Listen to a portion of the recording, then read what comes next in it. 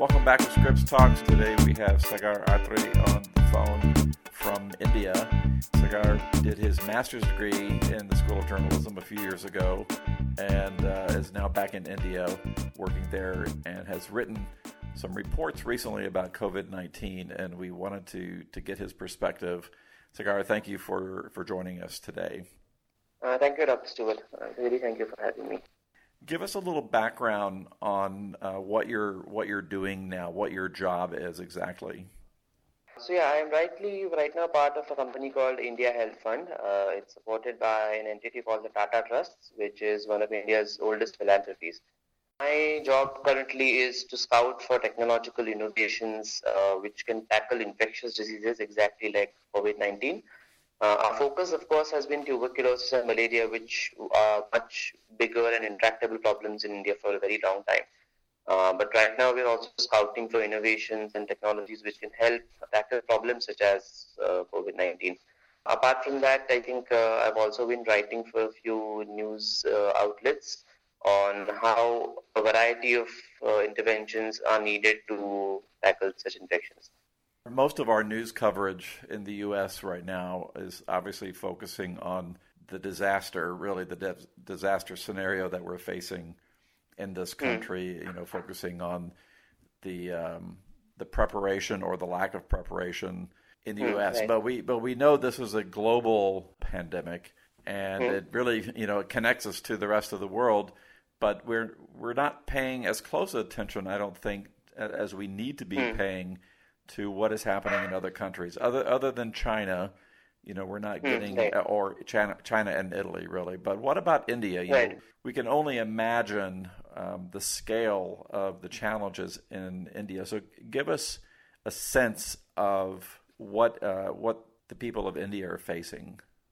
I think India has, to the government's credit, they have taken it fairly seriously. I think the government realized that they really cannot afford a situation like the US or Italy quite early on. So we've all been put under lockdown since March 14th, which essentially means that everything but essential activities have been stopped. We're at home. One thing which has happened, which is good, is that there's not a lot of people on the streets anymore. It's reducing a lot of interactions between people, which essentially is reducing infections. On the other hand, however, I think the testing, the rate of testing that needs to happen is probably not happening in India as much as possible. And India being a very large country, people coming from various countries into India, into its larger cities like Bombay and Delhi, we already may have had a lot of people who may have carried the infection back to India. And tracing all those people who have come from abroad, really aggressively tracking them, treating them, finding out all their contacts is something that really needs to be stepped up and which is being repeatedly told by the experts, which probably is not happening at the level that it's supposed to happen. An unintentional effect of the lockdown, however, was that India has a lot of large migrant populations of people who work in the unorganized sector, who are not part of a formal industry. That has been a real challenge. Like their sudden unemployment because of these vast swaths of industry closing has been a key challenge that the government is really trying to grapple with. Fortunately, until now, we've not seen a really large jump in cases as we've been seeing in New York City or in Italy or in Spain. And we're hoping it will remain that way. But what everyone's urging the government to try and do is really aggressively capture all the hotspots, all the major areas which are likely to have a large number of infections well before the lockdown ends, or at least have a plan ready to extend the lockdown in stages or according to geographical areas, so that once the lockdown ends on April 14th, we don't have a really large body of people who's moving around and then again transmitting the infection across the country again. To sum it up, I think India has taken some proactive steps, taking into account its vast size, the density of its population, but we still need to have a bit more medical steps, some more testing to really bring comfort to everyone that we really don't have the level of infections once the lockdown ends.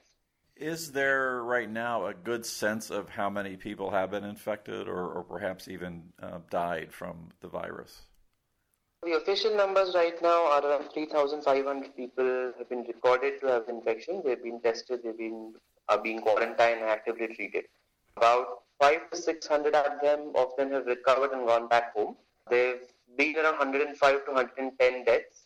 But I think the biggest challenge in India is that we have a really large volume of respiratory infections, like tuberculosis, like influenza, COPD. Some of India's cities have a lot of pollution in it.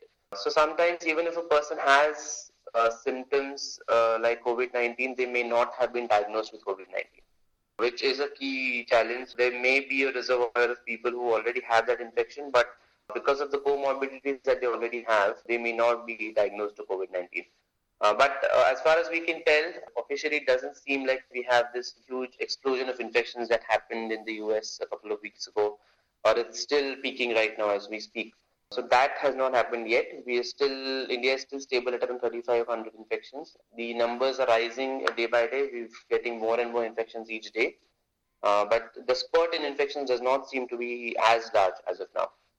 And what about the borders with India's neighbors? What has been done to control or limit people going back and forth across borders? I think for the formal channels of transport like airlines and ships, India has closed on all international airports, all international ports. We're not allowing any foreign cargo ships or passenger ships, if there are any, to come into the country. They've been quarantined until they've been tested for it. I think the bigger problem here would be the informal borders on the northeast and on the northwest, which we have with a lot of Southeast Asian countries, and also with Pakistan and China. So those borders, of course, there are tries to test and prevent the entry of people through those borders. But there are a lot of places where people actually can come into the country, and some of these areas are not as well guarded. But I don't think the focus has been a lot on these countries because they're not being considered as a major source of infection. But formally, I think India is really not planning to open its borders to the outside world anytime soon. The international airlines for sure are closed until April 14th. And then I think there's a plan to open airlines from countries which have severe infections on a stage-by-stage and case-by-case basis after they have taken into account the number of testing and the number of cases that are prevalent right now. People coming from Italy and Spain and probably now even the United States, I don't think they'll be allowed back into India in the very near future because of the number of cases that are happening in those places. You also, in your position, you do work related to other infectious diseases. What's happening with the ability of India's medical system to cope with all the regular, medical challenges with this on top of it? The public health system for sure in some major areas like Delhi and Bombay. So Bombay has had quite a few infections and in quite a few very crowded spots and areas.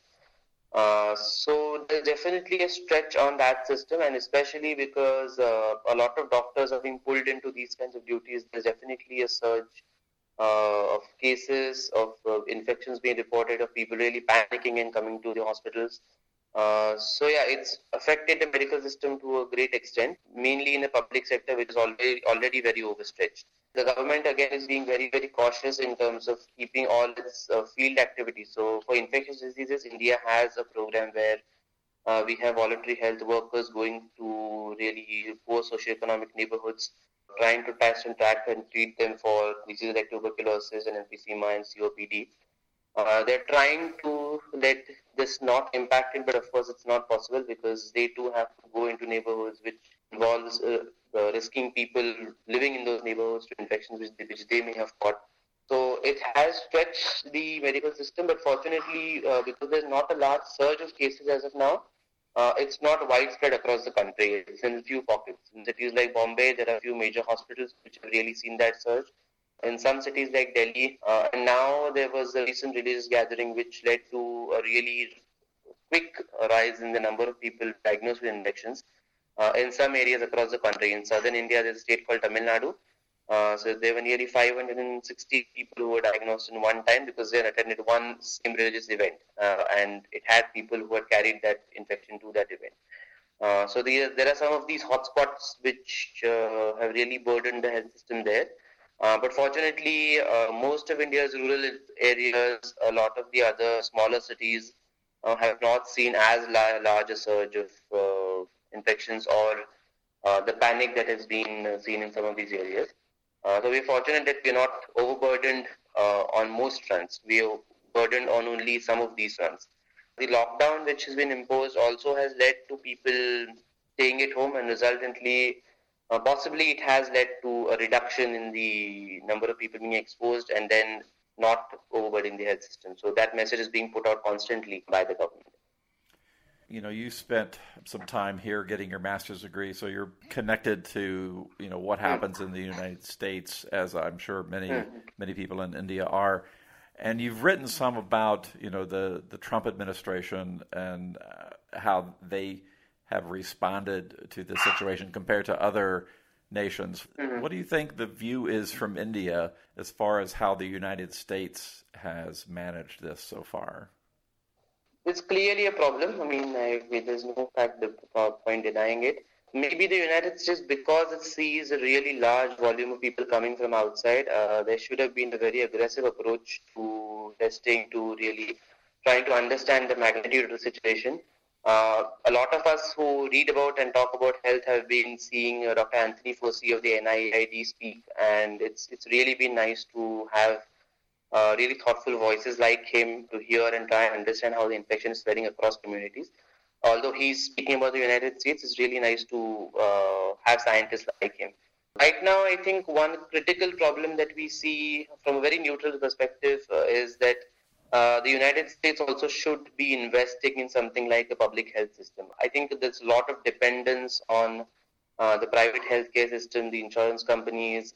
The lack of preparedness for something like that is visible right now when a pandemic like this is hitting. We are hoping, like, even when we're talking to people from the United States right now as part of our activities, we are seeing that there's not an official lockdown in many of these areas. So fortunately, I think it's not reached every corner of the country in the magnitude that it has reached New York City. But the view here is that there really should be a much more proactive approach at reducing the increasing social distancing, reducing travel of people across the United States and containing it to the hotspots that are already there, rather than letting it spread. I think it's a stage which needs to be taken, and it's a very proactive decision which needs to be taken. One really good article which I had read about the US, and while I was speaking to a few colleagues in the US, was people are fearing that Donald Trump probably feared that it will be an overreaction, it's going to affect the economy. But I think this is really unprecedented. We really need to take steps which seem to be an overreaction, but it's necessary to avoid something like what is happening in New York right now, or what is continuing to happen in some nations like Italy and Spain. This probably should wake the United States up to the need for a more equitable and a more well-prepared public health system, and not depend on the private healthcare and spending out of pockets, and really taking more care of vulnerable populations. That, I think, is the sense that we are getting through our interactions with people there, and also, of course, through reading news reports. Something like a pandemic really drives home the point what a small world we really have. Quite a global experience to realize there really is no place that is protected or safe completely other than staying home. That's really your only choice. Well, how are you managing in your own work with all of the lockdown you're experiencing?